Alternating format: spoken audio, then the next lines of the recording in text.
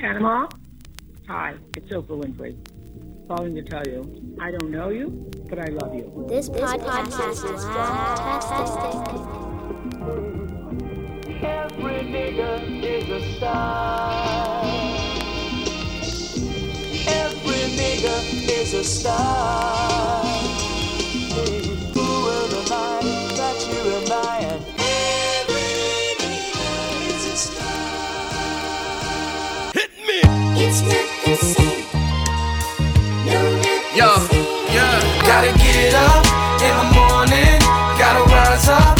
Gotta make it what you want it. Gotta breathe in. Gotta breathe out. Gotta have faith.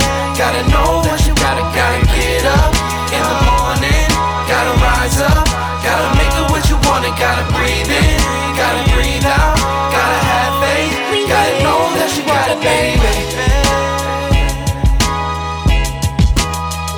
What's going on, everybody? Welcome back to another episode of Pass the Peas with Panama Jackson. I am joined today by a good friend of mine. I'm going to intro him first before I explain what it is we're going to be doing.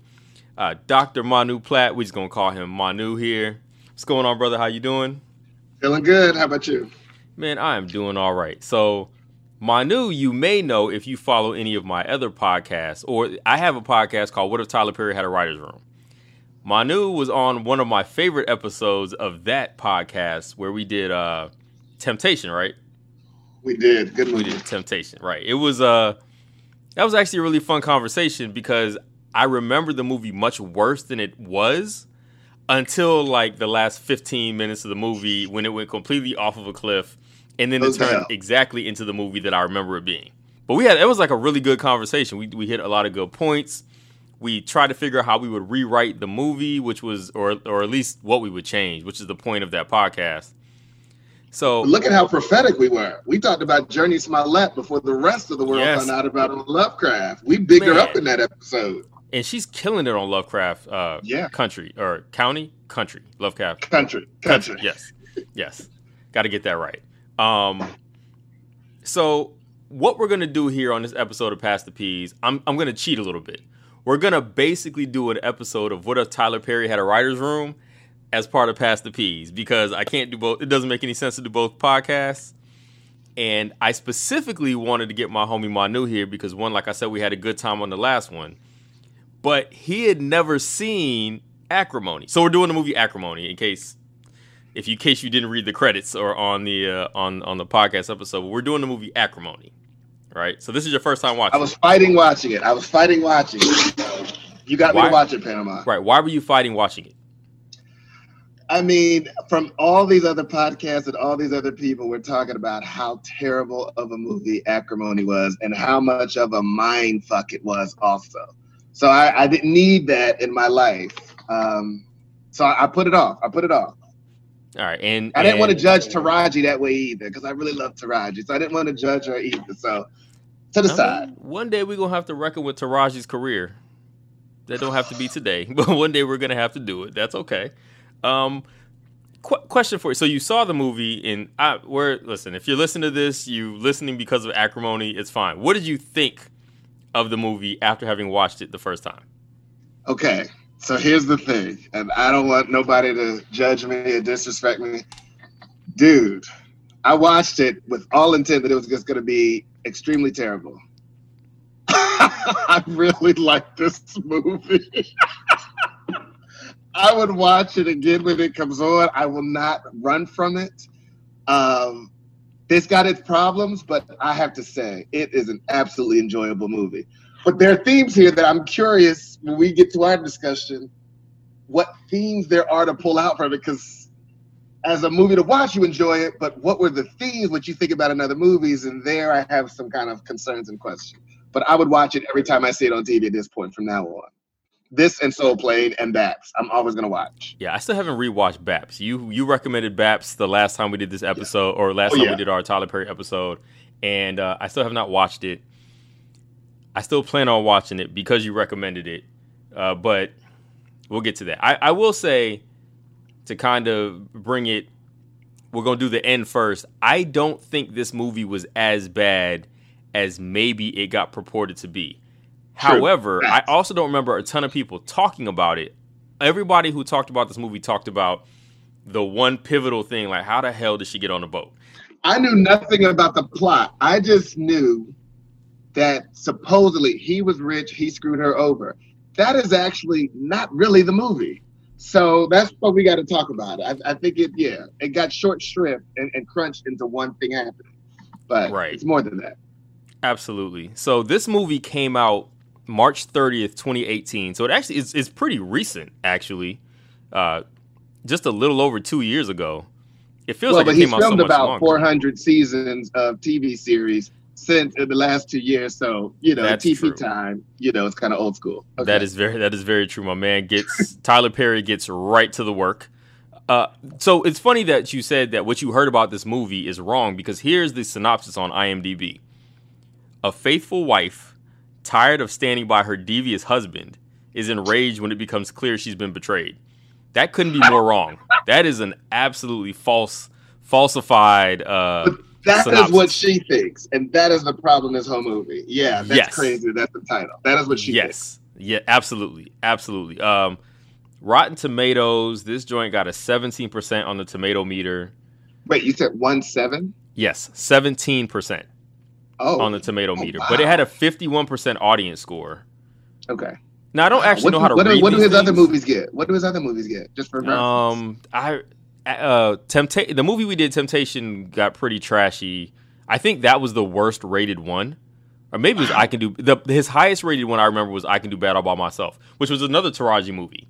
Oh, Taraji, yeah. Yeah, was his highest rated movie on Rotten Tomatoes. I'm pretty sure was I Can Do Bad All By Myself. He typically, from what I remember, was largely in the 20s and 30s when people on the tomato meter. Like, his movies never really get good reviews from the people that would be spending time reviewing these movies, if that makes sense. Yep.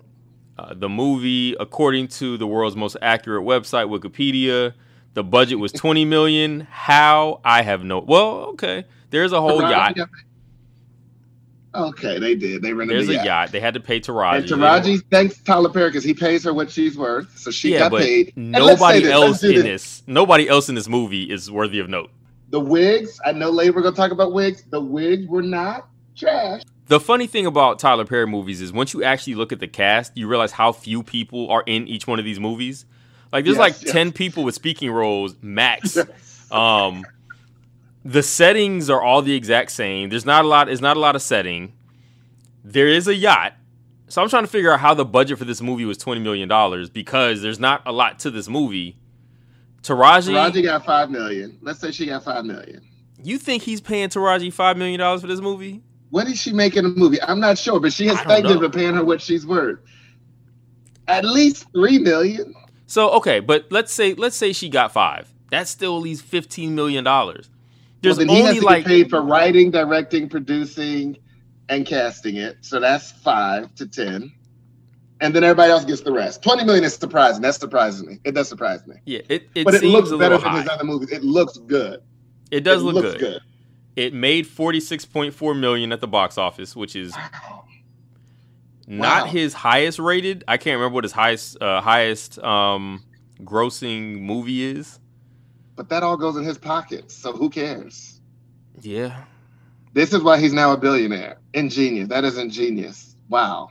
Yeah, he knows what he's doing. Like, oh, you know what else? I got it. You know what else is $20 million? The advertising campaign. Because Taraji looked good in the ads. The commercials were fire. They paid to get him on TV. That might be the other parts of that budget. And good investment. Yeah, you're probably right about that. It seems high, but whatevs. So can we talk about the opening? Can we talk about the opening? Oh man, listen, let's jump right into it. Let's get right into it. Because this is what the opening gave me. This is for, I don't know if your audience is a certain age. The audience, or when the opening, they were in the courtroom and it had that kind of grayish kind of tone to it. Again, it was shot very beautifully. The first thing I thought, and you hopefully maybe you think about this, was I thought Taraji from the Testify video with Common. That was the first thing I thought about. Because she's in that video, please let me testify.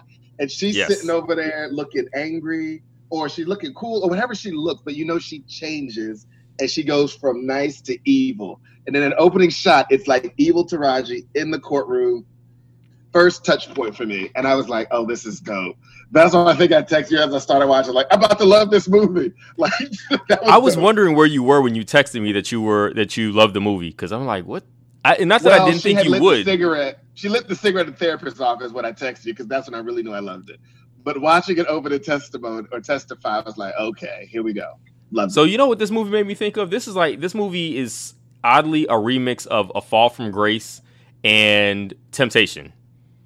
Even though it comes in the middle of them both. Right, yeah. We have the therapist. A lot of I'm lost, yeah. Right, we have that. We have the angry... Taraji belongs in jail in this movie, but she never actually quite gets there. This movie gets crazy. Actually, I would say Taraji doesn't belong in jail. The actress that played young Taraji belongs in jail. And I can't wait to talk about that moment. Yeah, and let's... So all right. So you, as a movie, you liked it. I also enjoy it up until a certain point. There's a point where even with all of the extraness, it falls off a cliff for me, a la Temptation. And it's similar to like the last 30 minutes of the movie. It goes too far. I was watching it scared it was going to take a turn. So I was like, I'm really enjoying this so far, but I'm like, but this is not going to hold. I'm scared. It's going to take a terrible turn. I think it took a turn, not as terrible as others though, but I was scared, so I kept being like, "Stop loving it. Stop." It took a turn within. It took a reasonable turn within the parameters of the movie, but the way that it unfolds was very Tyler Perryan. Yeah, like it definitely went Tyler Perry at some point. Otherwise, it's just it got stupid. Yeah, otherwise it's just a Lifetime movie.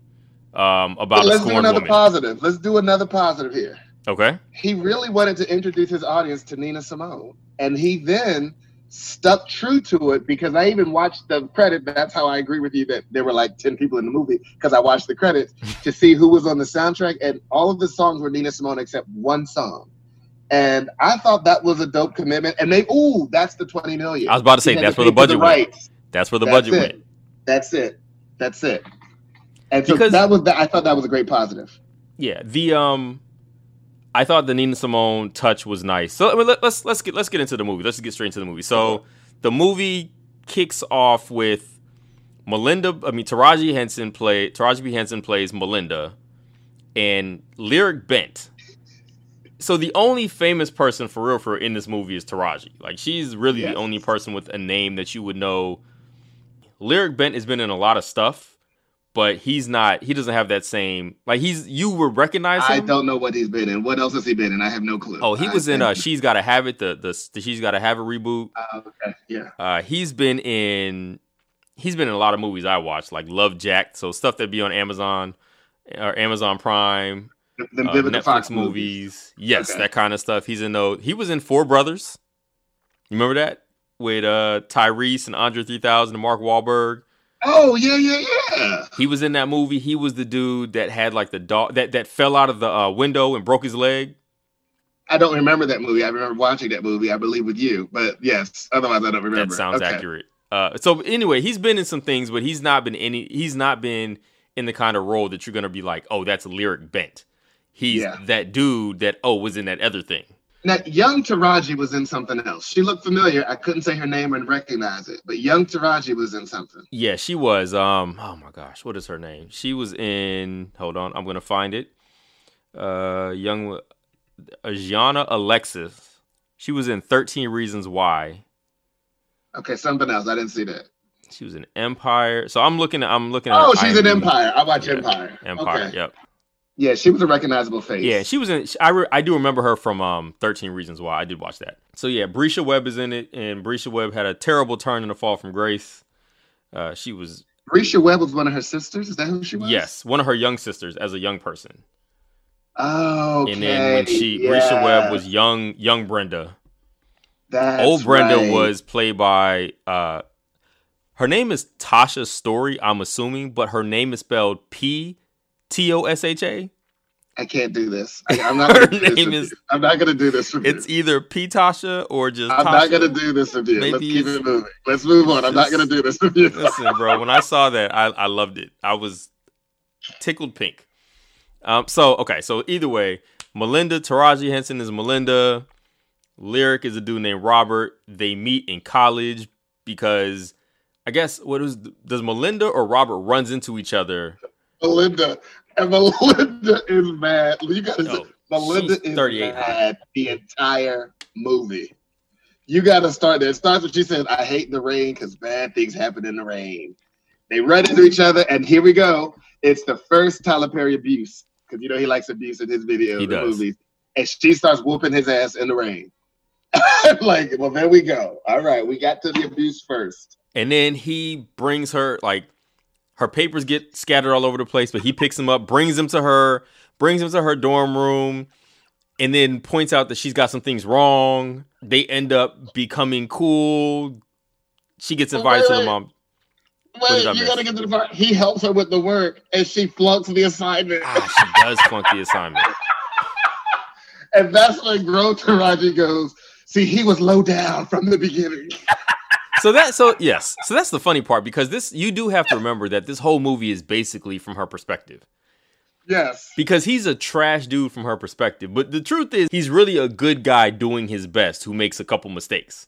Oh, and the important thing to remember about this movie, too, is it's called Acrimony. And they define so there's I think it's 5 different scenes that have words that you wouldn't know. Right. So there's acrimony, sunder, bewail, deranged, and inexorable. And they define these on screen. But acrimony is like the anger. After she tells him that she flunked the exam that he helped her with. And then she says, I was never the smart one. My sisters were the smart. My mother always told me that my sisters were the smart ones, right? She says this. And then what did her sister come up and tell her? Mama died. I'm sorry for laughing, but I thought she was going to have a moment about feeling like her mother didn't love her. But the very next sentence is, my mother and I were best friends. Wait, but she made you feel dumb. And then this dude helped you and he made you feel dumb. Are you just dumb? Anyway, that just kind of got me. Well, okay. I think that's probably, part of her own issue with herself is that she makes bad decisions, right? So that's part of her. She decided to get caught up with this dude despite everything she should have known better about in retrospect. Well, the dude is not the problem in this movie. No, he's not. Okay, he kind of is, but he's not really the problem. No, so his problem is that he's too narrowly focused on this one really stupid thing. Like this one. I'm a scientist. Now I'm a scientist. The battery is not the stupid thing. The battery is he's so narrowly focused on this one company that's supposed to change his life. Like all he keeps thinking about is this Prescott company. Like I got to get to Prescott, to the point where these fools have to basically tell him, you're on our do not show call. Security, you're out. That's insightful. I didn't pick that up. That's insightful. To focus it all on Prescott is stupid. He put all of his eggs in one basket. Now it ends up working out later, but ultimately, and even that was dumb. So that's another thing that went completely Tyler Perry. Anyway. So I like that. But okay, let's talk about the sisters though. Okay, because there's these memes going around where the memes are like, you think this is the villain in the movie, but these are the real villains in the movie. That is her sisters. You think from the movie, the dude is the villain. Her sisters are the actual villains in the movie. Wait, she's not a villain? Melinda is not the villain? Oh, damn. I mean, she pretty much tried to kill. But she's the protagonist. I mean, the protagonist the good guy? No, the protagonist is the main star. So whether the main star is the good person or the bad person. Okay, so she's a bad person. Is she the villain? Well, yeah. She's the villain. But who are her villains? She poured hydrochloric acid on a... No, so look. She's not only the villain, she's a villain with demons. The demons are both of her own doing, they're mental, and they're her sisters. She seems extremely impressionable, right? So that's part of the problem too. She can't. Yeah. She's caught up in a lot of trying to please people, but she has this internal anger that she never quite works. She's aware of, but she just hopes it stays corked. right? She's like, she has a whole thing about her crazy. The thing about we my gotta crazy. talk, before we talk about her crazy, because I want to really talk about the moment she got crazy. This is what also just took me out. Mondas, they go to the house. I guess she and her sisters think they ballin', they nouveau rich, they part of the boule, they Jack and Jill, whatever they think they are. I don't know. The house looked like it could have been a Mechanicsville. I'm not sure. But what kept taking me out was they at the house, and he said, they like, where do you know her from? Oh, we go to school together. What do you do for a living? Didn't I just say I'm in school? Well, no. Then you got to keep going. How do you pay for it? Well, I got student loans. Well, she ain't got no job. Wait, what? Like, wait, what's happening? So you broke? So this got me to wondering, this is not a judgment, but did Tyler Perry, did he go to college? Did he finish college, or he's just all self-taught? I actually don't know. There's no college story attached to Tyler Perry, honestly. And maybe there is no college experience and story, so this is what however he thinks people pay for college or live or experience it. Maybe, so this is one thing where, true to the former podcast, if there were a writing room, someone would say, in college, like people, you don't ask me what they do for a living if they're like in college, because like that's what they do. That's where a writing room would have been like, I don't know. Okay, cool. Yeah, I mean, that happens frequently in his movies, though, where lines don't really match anything happening, right? But that's what happens when there's no fucking script. When you're just kind of letting people make it up as they go, and you just hope that the actors are good enough to come up with good lines. Well, that was Brisha Gray, who we know from previously, from Things Fall Apart or whatever the other movie was. Fall from Grace. Brisha Webb. Brisha Webb, and she's not good at ad-libbing lines that make sense. Okay. Taraji's actually pretty good at that part. She's so good. Taraji is good in this movie. She's fascinating at her improv Taraji lines. Is good in this movie, dude, but we're still at young Taraji. But she's good in this movie. Her vocal, her narration is pissed. And that's what you said. She had great lines on she's narrating because she's pissed. It's dope. I love it. Yeah, she's mad the whole time. And part of the reason, all right. Young Taraji, young Robert, she explains this battery to him. She believes him. They end up pregnant. No, they didn't get pregnant. No. Oh, why don't they end up pregnant? Wait, hold up. We got to get to that. So, do you remember the last time we did this? We said Tyler Perry doesn't kill you once. He kills you like 30 times. Like there's no, you don't just stub your toe. You stub your toe, fall down a hill, land on a rusty nail, and then the tetanus shots are all out. So it's like there's no one thing. So young Melinda. But don't do that. Wait, don't give me that yet. Let's do the falling in love, because this is the part that I want to talk about, the theme of the movie. Okay. Because old Taraji, as she's narrating, watching young Taraji fall for young Robert, the thing that she's mad about, can you believe it? He took advantage of me in my grief, and he kissed me in my grief. Who does that? So I wonder about the theme here of personal responsibility. And I want to bring this up because she makes it seem like he is so much older than her and she's young and impressionable and new. I thought they were the same age. She blames him for taking advantage of her because her mother has passed and she's in grief. He's at the house. He tries to leave. She wants, I'm just curious what you think about this theme of where does personal responsibility come into play for one's own actions versus I was in a state of being taken advantage of. I'm curious what you think about that. Because she blames him at that very first point. Yeah, if he rebuffed her, would she have been cool with that? If he'd have been like, quit kissing on me. Yeah, I absolutely think she has issues with accountability. Number one, but that's clear through the whole movie, right? She does not. Her character does not take blame for anything, and is looking to place blame. Even later on, she blames her sisters for everything. Like everything that's happened to her, it's somebody else's fault. And is that a theme that they meant? You think they meant that as a theme, or it just kind of is bad writing? That's well, I think. Well, no. I actually think that's intentional because that's the only way this movie works. Because if she doesn't blame everybody else, there's no reason for her to be out here trying to kill people who have made her whole. Because everything that he took from her, he made whole at some point, and she still tried to take him to court, and to the point where even the judge is like, "This is the stupidest thing ever. Like, why are we here?"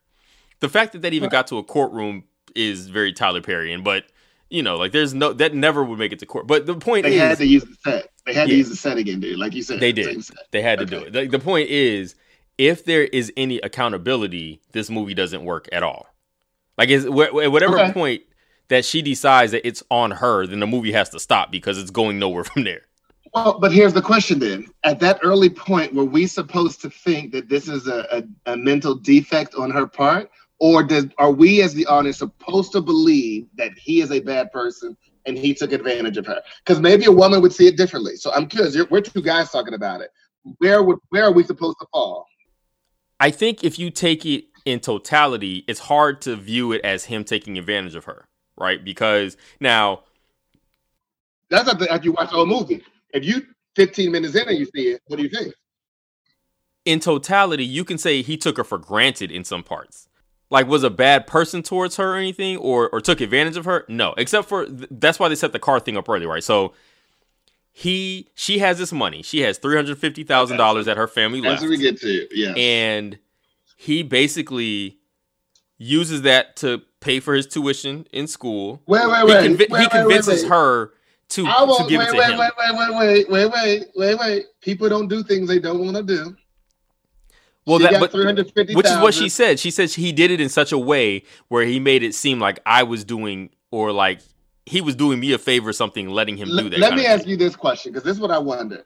How old were they when they were in college, and how old were they when they got married? Because I am unclear about their ages at any of these time points. Yeah. What are your thoughts? I thought they were probably in their early 20s when they were in college. Because her sisters were ready to get married, like right then and there. So you still think they were also early 20s? Well, and they looked 16. They did. So I really have trouble with what was going on. She's not the oldest sister, right? We never. I don't think we ever got that. So I'll say this. Early 20s. I do think they're in their early 20s. I thought everybody was in their early 20s when the young versions of themselves existed. So you early 20s, you get $350,000. You not listen. Okay, go ahead. You tell you. Okay. Well, she got $350,000 and a house, right? Mama died. She gets the house and $350,000, completely paid off house and everything. So you're supposed to believe that he was being careless with her because the tuition money, she gives him money for school because he said first she got the car. The car was only $24,000. Right. Well, it's still $24,000, and then he disappeared on her, right? That's because you're knocking the thing out the park. I mean, you're knocking it out the park. Well, okay. So she bought him a car, paid for the whole thing up front. I mean, she ain't leased it or nothing. She bought the thing outright, clearly, and then he disappears. 2 days after, she doesn't hear from him for 2 days. Stop calling, whatever. And then she crazily decides to roll up on his RV because it's important to point out this man does not have a house. He somehow parked an RV in the middle of a neighborhood that wouldn't allow it. In no world does the neighborhood that they live, that he has parked an RV in, is in a nice looking neighborhood, or a nice enough neighborhood. It's Mechanicsville too. Okay, go ahead. Okay, still, it would be an odd. Nobody's gonna let that happen. You can't just pull your vehicle up into a lot, right? Sure. So he parks his RV in a lot. She shows up to the RV and is kind of talking herself through the fact that she feels crazy for being there. And Old Taraji is narrating. I can't believe I yes. rolled up on this house. Yes. I am okay. And then what does she hear? She hears him smashing somebody else. She sees the steamy fingerprints on the glass, on the window pane of this one tiny window pane in this RV. And then she attempts to commit her first 2 murders. She drives this attempted murder she should have been in jail from. She literally drives the vehicle into the RV. Wait, now you taking this lightly, Dwayne. And this is the part, listen, we took physics together. I paid attention. You did it. But we took physics together. Mechanics. Okay? We took mechanics together.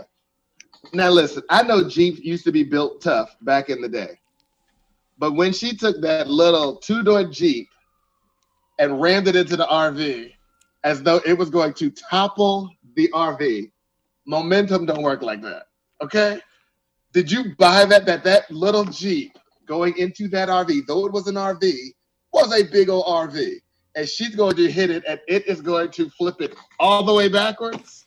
Well, no. I mean, of course, that's not something that would really happen, but Okay. We needed to have a reason to find out him smashing the woman that's going to impact his life later on, so she could be mad about that too. Well, this gets to your death by 1,000 cuts. So talk about the death by. Go ahead, because I was like, all that? Damn.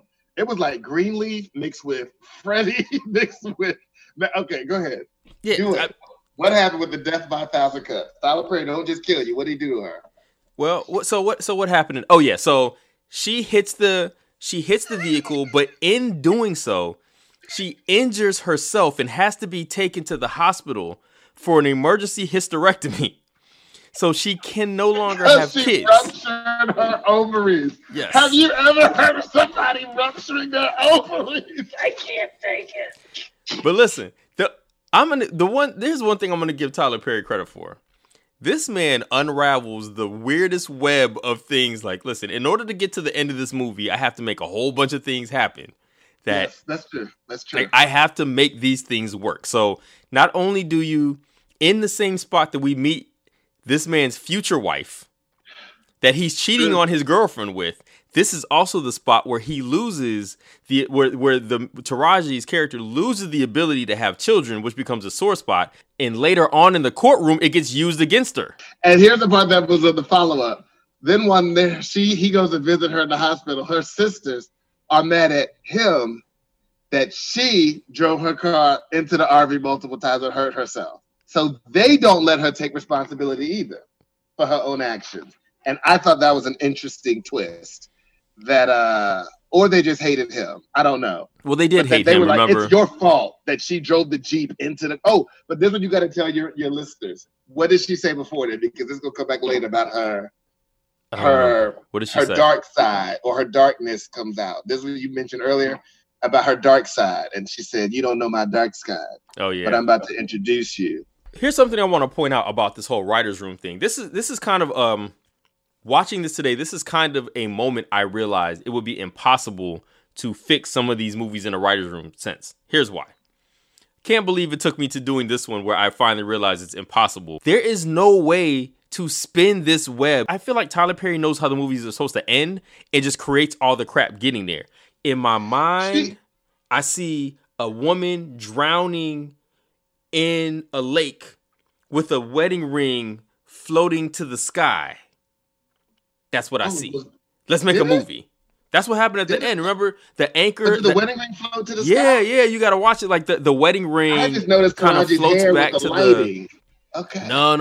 The wedding ring also kind of floats back up to the through the light in the water. My rent is good for like 48 hours, so I'm gonna go back and watch it again. I'm gonna watch it probably 2 more times before my rent is expired. I was gonna try to watch one more time before we did this. But he could do like Greenleaf, and all of a sudden she just got tumors on her ovaries, and then the good brother, quote, even though he's dark skinned and evil, could see her through her ovary removal surgery, and still she could be infertile. It didn't have to be that the steering wheel, because he said, I didn't even realize that crashing into the steering wheel. So yeah, and let's be real, the barren womb storyline was not that important to the rest of the story anyway. Like it wasn't really necessary. Dude, wait. You think it was necessary? Later. I think no. It does. There's that one line that comes up later. Yes. That I was like, that'll send a crazy person over the edge. But she was already over the edge. Just they're in the court for the second time. But it made the new wife. It was like, oh, the new wife's petty. I gotta respect the new wife's petty. Like you had to respect the new wife's petty when she make that statement. But before we get there, I wrote down one line that Taraji said to it, that part. This low life maggot of a motherfucker. She has some awesome lines. She has some awesome lines in this movie, and you know she came up with them all on her own. No way this stuff was written down. Not written down. They were not written down. She also said I had to introduce him to my bitch, and then she went and ran the car. Okay, yeah. Go ahead. So all right, so that's Young Life. He bleeds her dry for money. Becomes so laser focused on. Hold on. You say it that way. I'm saying I'm giving a lot of credence to her perspective because the movie is from her perspective, right? Okay. So she has this money that dwindles down more and more. She writing the checks. It's an investment. She is. She's buying into his dream. The idea and the hope is that this dream is going to pay off. Let's get to the crux of the movie so we can kind of move through some of this stuff. I know. He's focused on his battery, which he believes is going to make him a multimillionaire because he promised her a deluxe apartment in the sky, a 3-diamond ring, a yacht that says Mrs. Gale on it. His last name is Gale. And that he might be able to pay rent or to pay for them, buy groceries. Yeah. You know, he's doing all of this stuff in his mind, that kind of standard issue man thing. I'm doing this for us. I'm going to build this, like, believe in my dreams, and my dreams will set us all free kind of thing, right? Can I ask you a question? Did she graduate from college or not? It doesn't seem and like why it, did she couldn't not get a good graduate job from college? I don't know. I don't know. Her homie had to get her a job. Vonda from Family Matters had to get her a job. They met in college. Did she not graduate? And why not? I didn't understand that. I don't know, because she's definitely still had money by the time that they graduated from college. They spent their last bit on him blowing out the house. His graduation celebrating. That's all of my question. Okay, go ahead. And sisters graduate college and brothers don't. That is actually the way that our numbers are right now. So I am a little bit concerned by that plot twist right there. Okay, go ahead. Well, if she had graduated college, though, she'd have got a better job. And if she would have been working as a janitor, as a housekeeper, and as an assistant. Well, that's what I'm saying. For themselves. I support that. Sisters out here doing it for themselves. Well, what's going on? That also doesn't work then, because remember, she was basically waiting on him to make money because they were barely eking by because of the amount of. So they need her not to be able to get gainful employment in order for them to be in such dire straits. So you think it's a plot instrument, not just how a black woman would really handle in the real world? Because a black woman's going to get her degree, and then the black women I know got their degrees and helped they men get their degrees.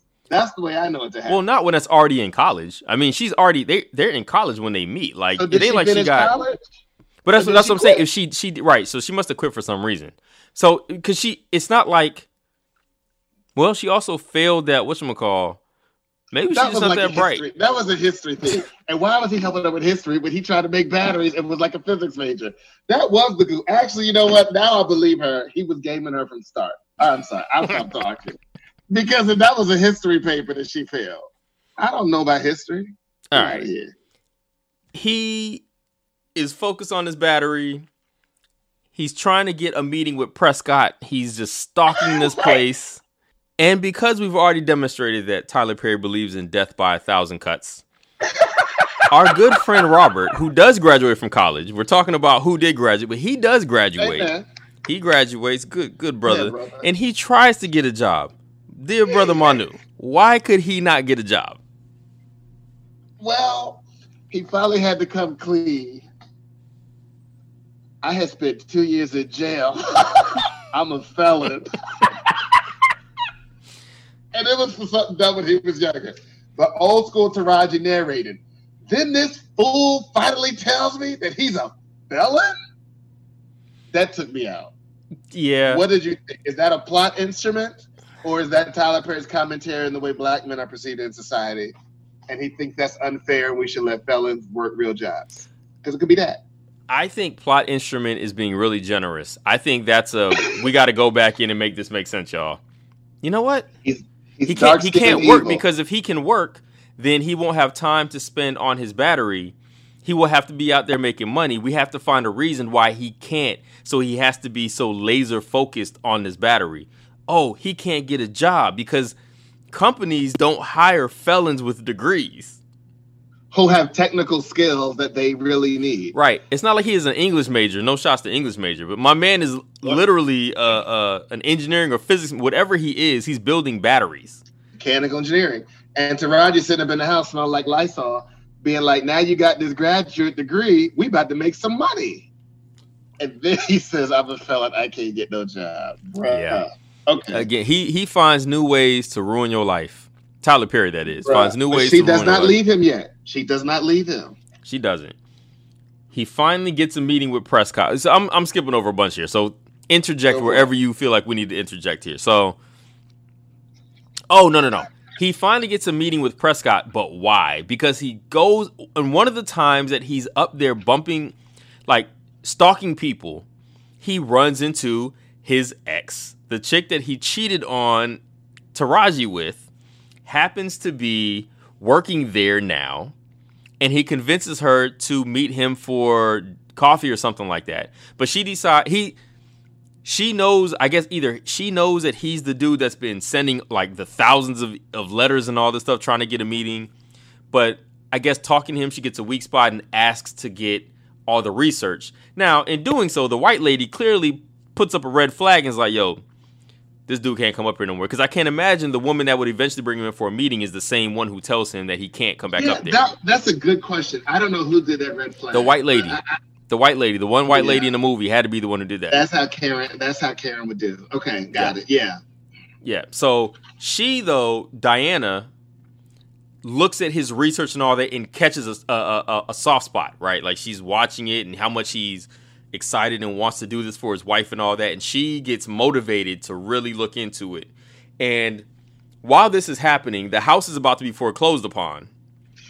And in order to save the house, this is so stupid. His brother-in-laws and his sister-in-laws, who happen to own a delivery business as a family that she's just not a part of, that Melinda's not a part of, they allow him to come and be a driver for like 3 months. He has to drive so he can make up whatever money or something, like whatever money it would take. They made a deal with their best customer. Yes. That he would pay off the house mortgage if he drove for them for 3 months. Yeah, something along those lines. And they were like, we need you never to be late.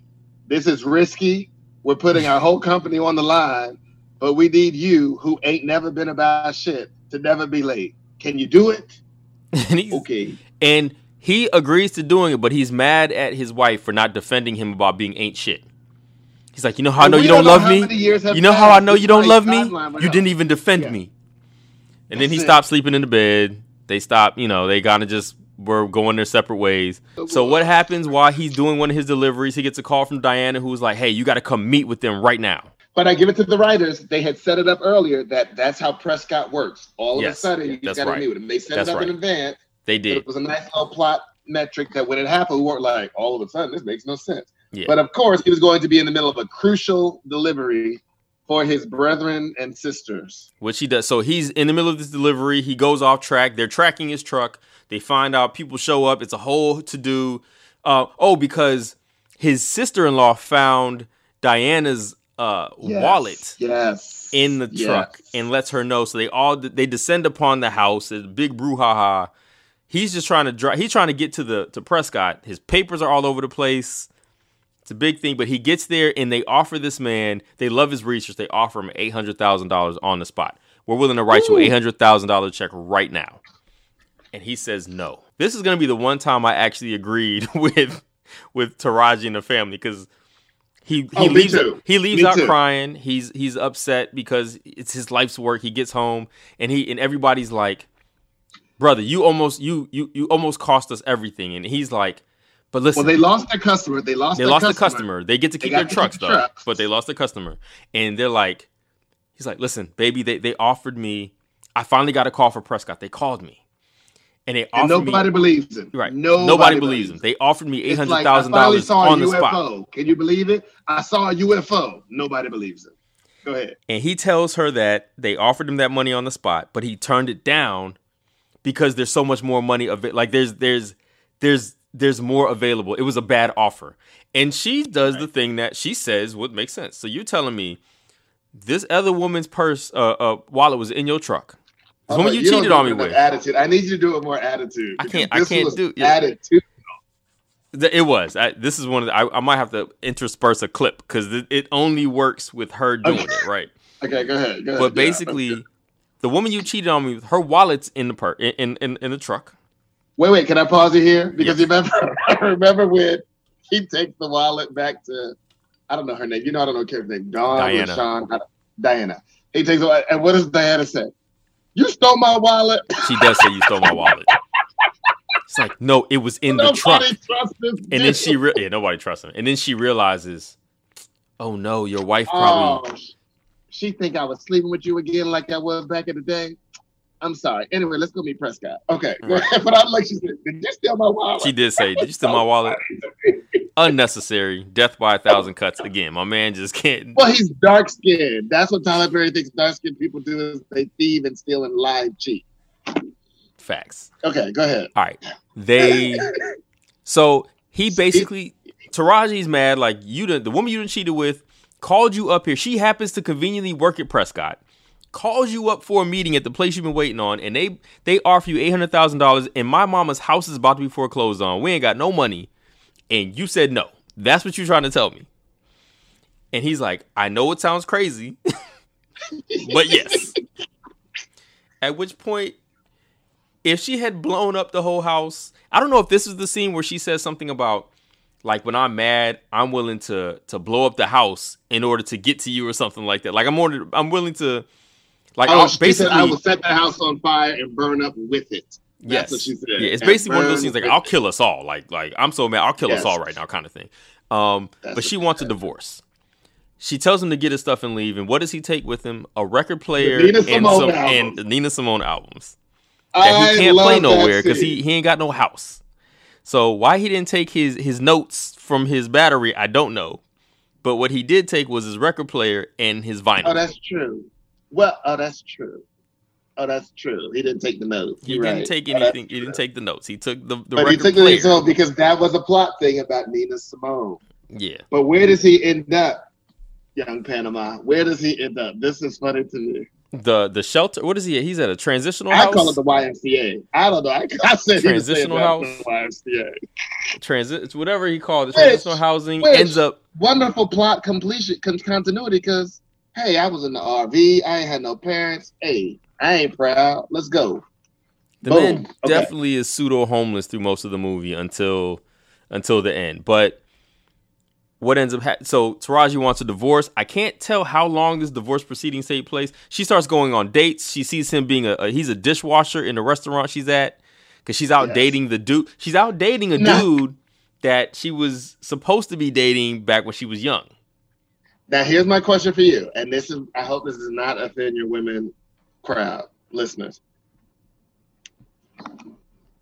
She really ain't about shit at this point in her life. Like, why are they setting her up with a dude who got something going on? Because she's really a bad date. I mean, am I tripping? Like, well, she's got acrimony. She's bitter and resentful. She's acrimonious. What does she bring into the relationship? So they go set her up with a successful friend, and they made it sound like they was all bougie back in the day. And she got a house in foreclosure. She living with her sister. She mad all the time. And by the way, I have to point this out. At this point in the movie, we are still in the acrimony phase of definitions. We have not moved to the other four that we still have coming. I just wanted to be clear. Right. So she's still at acrimony because she's still acrimonious. Because while old Taraji is narrating and is mad, she's like, I'm a grown woman and I'm staying with my sister. And she's mad at him when she sees him in a restaurant. I'm like, he's staying at the shelter. You're kind of winning. All right. So, and this is the thing where he kind of becomes like, he's not a bad guy, right? So they're getting divorced. He shows up for the divorce thing, the divorce hearing. No lawyer. No lawyer because he can't afford one. And they're like, we'll give you the car and the clothes on your back. He was like, let her have whatever. I'm sorry, blah, blah, blah. And I still love you. I'm sorry, blah, blah, blah. He ends up, his phone gets stolen while he's in the transitional housing place. So he can't call nobody. Nobody can call him. I guess he got another. I don't remember how he ends up realizing that they're trying to get in touch with him. He just calls Diana regularly, or he checks in with somebody. And they're like, "Oh, they said that I couldn't call you. You wanted to call me." That's right. Yeah, because I'm in between housing right now. We're in between housing or something like that. And he's like, "Did she put you out?" So Diana finds out he's basically homeless and comes to get him, puts him in a bath. And what did we see when I text? You saw black butts. That's what you said. It's gonna show man butts. That's when we saw black butts. Okay, go ahead. The next morning, somehow, Diana has a manila folder with a check for $75 million. So not only is it a $75 million check, he gets to own his IP. So it's just a licensing deal. It's a $75 million licensing deal. This nigga basically became the new Duracell. Tyler Perry would never make a business deal for that. but yes. Right. And but this is the part that I love. This is the part that I love. When he shows up at her job and gives her a check for 10. Well, first he tells her, "I sold the battery." Her face is cracked. Cracked. Again, we have no concept of time during this entire movie, so we really don't know if it's the next day, 5 days. We don't know any of that. Somebody mentioned 3 months. I don't know if it was 3 months between. 3 months. I heard the term 3 months. I can't remember. I think that was how long. It had been 3 months since he had seen Taraji, since that divorce hearing, I think. Her face was cracked when he said it sold. And then he breaks her off the check, $10 million. And not only, no, you got to do this right. It wasn't just $10 million. Okay. It was like, this is for all the money that I'm guessing it's $10 million. It was $10 million. It was $10 million for all the all of the things that you've done for me and helped me out and everything. I mean, it was like the nicest person. It was sweet. It was a nice, like, and he said, "I still love you. I will always love you." Because she said, "We're not getting back together." He's like, "I know, I understand, and I love you. I care. I just want to give this to you because I know I put you." He even said, like, thank you. You put up with so much for me. A lot of people wouldn't have done that. Yeah. Like you. And I wanted to give you this dream. I always wanted to give you this dream, but I understand it got old. It was very much Steve Urkel and Laura. It was very much that. It's like Stefan Urkel. It was like that. And her face was cracked because she had just got that divorce. Rude. Yes. Now, I will say. Remember she came out with like, "Oh, you borrowed a suit from somebody?" Yeah, trying to impress me. She was still mad to Taraji. Now, I will say the scene when she gets home, when she has that check and she slams it on the table, that was a good scene. Because she's like, she slams it down. She's like, "Tim, well, you're going to call the bank." I already called the bank. It's good. I shouldn't have listened to you bitches. I laughed so hard because that was such a sincere. It wasn't scene. Her fault. It was her sister's fault. Right. For leaving that man. Right. And then when she said to the sisters, "Everybody knows y'all relations are terrible. Everybody know he got a kid over there on the west side, and everybody know about you, Jerome, or whatever the brother's name." And I said, "Oh." Right. But here's my issue with that. She said all that while the check was still on the table. Yeah. You're supposed to have a check in your hand when you start cussing everybody else. You can walk out with your $10 million. I felt the same way. And then a writer's room would have corrected that. Oh, hold on. Not only did he give her a $10 million check, he gave her the keys back for the house. He bought the house for her, bought her mama's house back for whatever. I'm guessing he's not a villain. Yeah. He's not the villain. He's not a bad guy. He's not a bad guy at all. He was young and made dumb mistakes, and he was too focused on he became a neglectful husband, was what it seems like, because not a cheating one, just neglectful because he was trying too hard to make something happen. And I have right here in my notes, right here. I don't want this movie to go left. Please sit right here in the pocket. I don't want this movie to go left. Because I was all in at this point. Okay. This movie absolutely goes left, bro.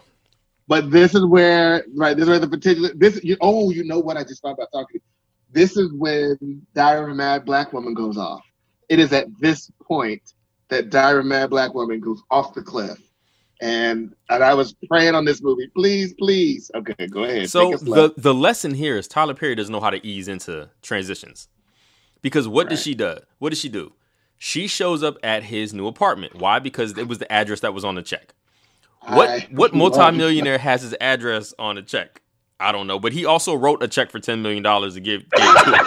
So, a personal check. It was a personal check. He's in a tuxedo. Diana's out there. That's his new woman.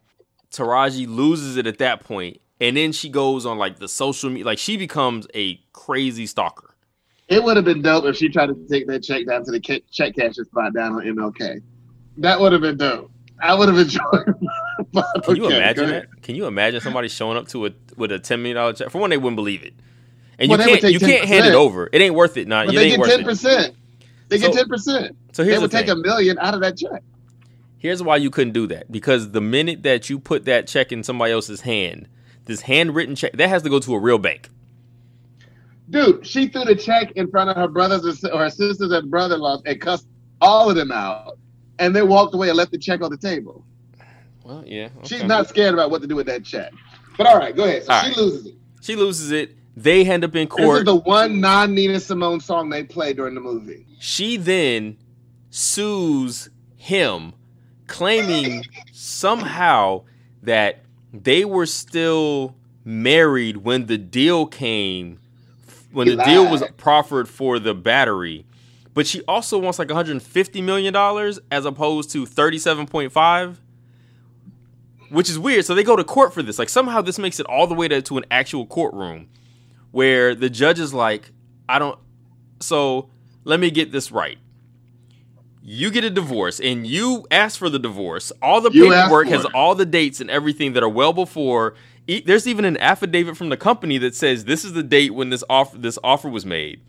And you're saying that you are entitled to this because you were married. That's not true. Not only that, this man gave you $10 million, the most generous gift this court has ever seen. He did not have to give you this money. Right. He did not have to give you this money. I'm dismissing this.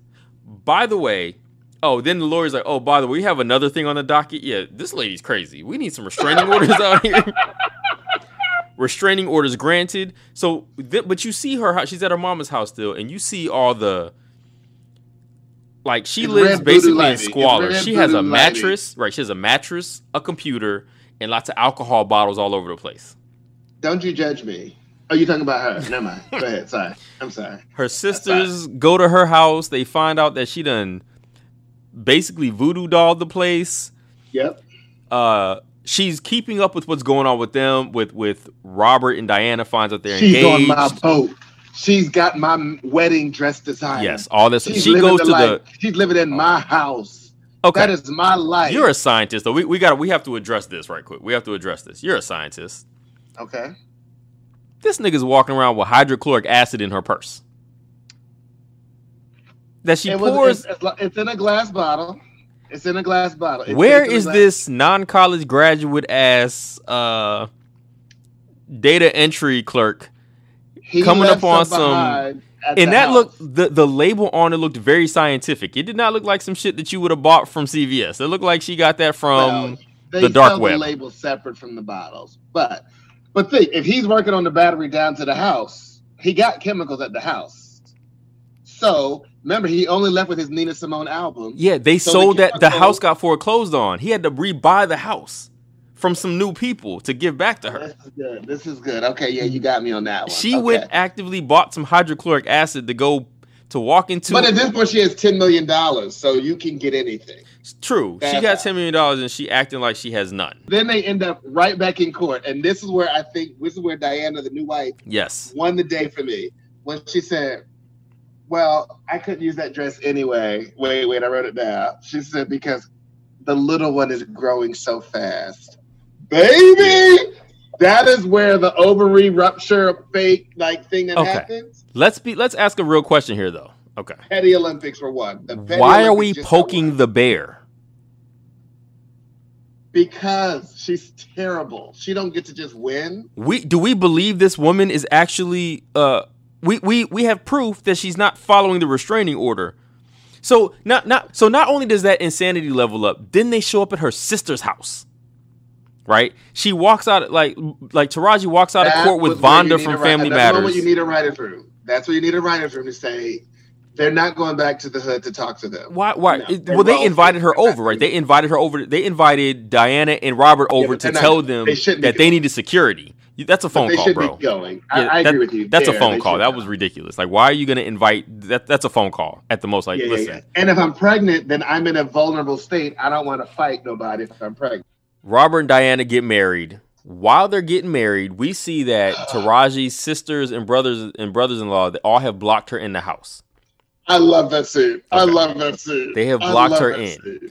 Somehow, though, during the time between when it's light outside and when it's dark, she has escaped the house by cutting open one of the screens. She got out and nobody saw Mary it. J. Blige has a song about you can't keep a good woman down. And I just feel like that's Taraji's theme song in this movie, or Melinda's theme song. And then I appreciate that. the most famous what the fuck of all time. Taraji ends up on this goddamn yacht that's somewhere in the middle of wherever. So I figured out how it happens. Most people that I've heard about don't know how she got on the yacht. Okay. I know how it happened. It's actually quite simple. Editing. That's it. It's just editing. So because we never know time frames in any parts of this movie, it makes it seem like the wedding is happening while she's locked inside of the house. We don't know that is the actual time frame because we don't know any of the time. Well, that's why they're keeping her locked in the house, so we do know that's happening. However, I think they kept locked in the house because they just didn't want her to go and kill that woman. However, well, I think that's part of it. I think they know the wedding is happening too. I mean, they knew the wedding was happening. They told them they needed security at their wedding. Now, they did. Nobody saw this woman, this crazy black woman, sneak on a boat, steal a wedding dress, put on makeup, and get ready to go murder some people. This is where it gets really funny to me. The scene where Taraji shows up with a gun, shoots Robert, and then the crew hears a gunshot, shows up. She points the gun and tells everybody to jump, and these motherfuckers do it. They all just jump in the water. I'm like, it's like 6 of y'all and one of her. Nobody was because she told him the first thing I'm going to do is get your new wife up here and I'm going to have her jump overboard. She did say that too. And then all the crew comes up. She's like, jump overboard. No, the last dude. They the all last like dude. Scream Geronimo when they jump over. Yeah, the last Geronimo! dude especially. The last dude especially gets up there. He's like, ah! Yo, it was so funny. This is a yacht crew. It is a yacht crew that is yelling as they jump overboard. All right, but look, she shoots them. She gets knocked off the boat, right? She pulls out an axe. No, that's beforehand. Wait. Actually, yeah, she gets knocked off the boat because he's shot and bleeding, and then he finds a way to throw her overboard when his new pregnant wife comes upstairs. And but what does this dumbass do? She looks and says, "Oh, I'm out," and he goes right back down. Well, what does Robert do? He stops the boat. He says, "We need to stop the boat." He tells her to stop the boat, which is the dumbest thing ever. Which I'm guessing was because he needs a crew to get them back to wherever they're going. But you don't know where the crew is. And you don't know where Taraji is. It's dark at night. You just pushed her off. She don't got a bullet in her like you do. Right. And Taraji amazingly ends up back on the boat, surprising nobody. Pulls an axe. But wait. You're jumping to the drama. You're jumping to the action. I like the written word. Okay. Oh, do tell the written word. As a former thespian. Because when he's asking her, why is she so mad at him? What does she say? He said, "You kicked me out. You told me to leave. You did this and that." And what is it? You didn't fight for us. That was good. I enjoyed that. Okay. You didn't fight. So okay, back to the action. Taraji tries to chop off this nigga's leg with an axe. And then somehow her foot gets caught in the chain for the anchor that gets deployed, and it pulls her down into the water and drowns her. The anchor part took me out because she had to get sucked out of that little hole too. And you know that was like a body double, and they just sucked her out. Yeah, because it was definitely a much bigger person than. Yes. And then the last scene, you see her beautifully drowned. Beautifully it was shot. that was a good shot.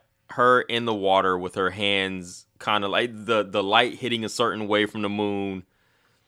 Which, according to your hypothesis, was Tyler Perry's starting vision for the movie. And then he had to backwrite the rest. Yeah, he had to backwrite the rest of it. He was like, "Man, I really want to see a dead woman in a wedding dress." But can we talk about how maybe the new wife used to be in the Navy? Because she got in the rescue boat and rolled off to try to go pick up the white crew that was screaming Geronimo. The crew definitely did show back up. They definitely got back on the boat. He was like, "Get in the boat, go get the crew." And she was like, "Okay." All right, so yeah, that was the ending. So you like this movie? The way it ended. I didn't want that to be the way it ended. Because I don't know how I wanted it to end, but that ending, it mixed Fatal Attraction ending with this movie, which I don't know if this movie was to me a Fatal Attraction story, but I get it. It's a way to end it. I don't know. What do you think? How do you think about the ending? I mean, I think it was a fitting end for a movie that was more or less bonkers at some point. Like when it turned into complete Fatal Attraction, but like none of the nuance, like it was just pure anger, malice, and we're gonna kill you kind of thing. But none of because that part was less than half an hour. From the part where she went. The part everybody talks about was super short. Yeah. That's right. Why that actually was surprised me because I thought that was the movie. Yeah. We talked about the good parts, the bad parts already in there. We talked about some things we would change. This is a very light on the edits. I mean, largely the only thing I would edit is just the stuff that doesn't make it make any sense. But the thing is, if you fix that, then you don't have a movie. So you pretty much have to let all the stuff. I would reduce the amount of times Tyler Perry kills you at one time. Of course, like she didn't need to have a hysterectomy. Oh, I love that part. I think. What would change? I would think. I think there needs to be something in there about how Taraji's character finds joy, because it doesn't fully make sense why she's so obsessed with him. Like why she's so mad at him and so obsessed with him at the same time. I think there's just something missing there as a character development piece about. It can't just be he took your virginity. It can't be that. It just. I mean, it seems like she's just mad because she feels like she invested so much in him and he took everything from her. But he tried to make. But that's what we talked about, right? Why does she think that these people are taking from her? Where's her realization of I give away my power? That moment, I think, could have added a value to her as something else. That's fair. I mean, Tyler Perry's movies are nothing if not short on character development. And if we start developing characters, then we have real movies, and then he has to actually put forth an effort in some parts where it's better if he doesn't. That's all I would change. Give her a little bit more depth. Because the opening line of the movie for her is, they say black women are just angry, and I'm not just an angry black woman. But then the whole rest of the movie. Who's the MVP of this movie? Oh, it's Taraji. Yo, she's a star. I mean, her narration was dope. The anger she showed was dope. When she was going through the social media stalk phase, anytime she was on screen, I'm checking for her. Anytime I'm checking for her. Star. Yeah. I thought she did a really good job in this movie, actually. I think it did not bring down her star quality at all by being in this movie. Again, she looked great in the advertisement. She looked great in the movie. She played her part. Dope. It's dope. Right. So what did you like least? I mean, Taraji is it for me too. I would say Taraji is probably the best part of the movie. I like the sisters the least. I just the sisters, they were the part for me that was, because then even when she got that coin, I mean, maybe that was true to form, but even when she got that check, they were like, oh, that's cute. Like, I don't know. The sisters, they just, I don't know. The sisters, they bother me the most. That's fine. I think I would probably go with Taraji was both my favorite part and my least favorite part, because she was so annoying at some parts with this thing. Like it was over the top. It did remind me, like you said, of Diary of a Mad Black Woman, where you have, for most part, a sane woman who got pushed too far, who has no chill, so goes completely too far. Right. Like there's no cutoff valve, so she just goes. Because the sane woman presumably has some stopping point of, okay, that's enough. You know what? But actually, in talking to you today, I would have to say, actually, my least part is this whole, like you said, the passion for Prescott, pushing for just Prescott to be the be-all, end-all. Like, that actually doesn't really make sense. And I don't like that she didn't finish college herself. That, to me, also doesn't make sense. Right. Okay. Let's see. The celeb report card. There ain't no celebrities in this aside from Taraji. Taraji, that's it. And young Taraji, who might be somebody. I'll give you another celebrity report card, though, from the credits. Aretha Franklin wrote one of the Nina Simone songs that were in the movie. Okay. Aretha Franklin was bad. Like, who knew that she is also writing songs with Nina Simone? So that's what I'll add as celebrity report card. That's good. Yeah, I mean, I give Taraji the A. And all right, let's see. The wig report. I was gonna say we got to do wig report. Wig report. Wig report. Best wig goes to the sister, the mean sister. Because when you're from young to That's grown, Pitasha. Pitasha, the wig with the blonde streaks, that is the mean black woman wig. She was rocking that, and that's what she was. Yeah, I will say you are right that this was actually a pretty well done in most ways. Like in terms of his movies, this was probably one of the more well produced. I guess aesthetically, like from the look of it, everything, like it was. It looked great. It looked expensive. Yeah, I mean, it definitely looked like he didn't spare many expenses that he might spare in other places. So overall, if you had to rate this movie, like give it a A through F, what do you give this movie? Listen, I was surprised. I'm serious. I feel like I was really thankful that you asked me to do this because I would never watch it otherwise. I'm gonna go with a good B. I'm gonna go with a B. The shock of her getting on that boat doesn't make sense, but as you know me, I can suspend reality for reasons. But I thought that the way it was acted, I see why she's mad because I ascribe to her a mental defect of why she's so angry at him. And then the rest plays out accordingly. Yeah, I'd give it a B. Yeah, I'm probably in the B- range only because so I too suspend reality. I do believe the Tyler Perry cinematic universe exists.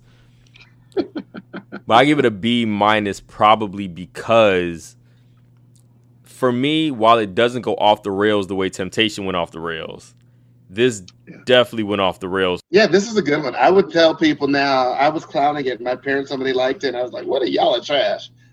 I see why. It's at least enjoyable and it's well shot, well done. The acting is good, I would say. But it's, it takes its moment. Yeah, I think that's fair. All right. Well, we'll bring this one to a conclusion. This episode of Past the Peas with Panama Jackson, which is conversely, or maybe not conversely, it is also doubling as an episode of What If Tyler Perry Had a Writer's Room. My brother Manu, I appreciate you. Thanks for having me. Thanks for introducing this movie to me, my friend. Appreciate you, my brother.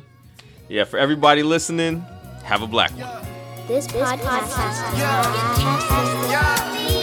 baby, yo, ain't nobody Pac, ain't nobody Dilla. Everybody be themselves, won't nobody ever be realer. I'm Peach Cobbler without the filler. Warm nostalgia, no, we forgot who the alpha. I dropped my verse in the salsa. My nigga, what you pouting for? You the one they made the mountains for.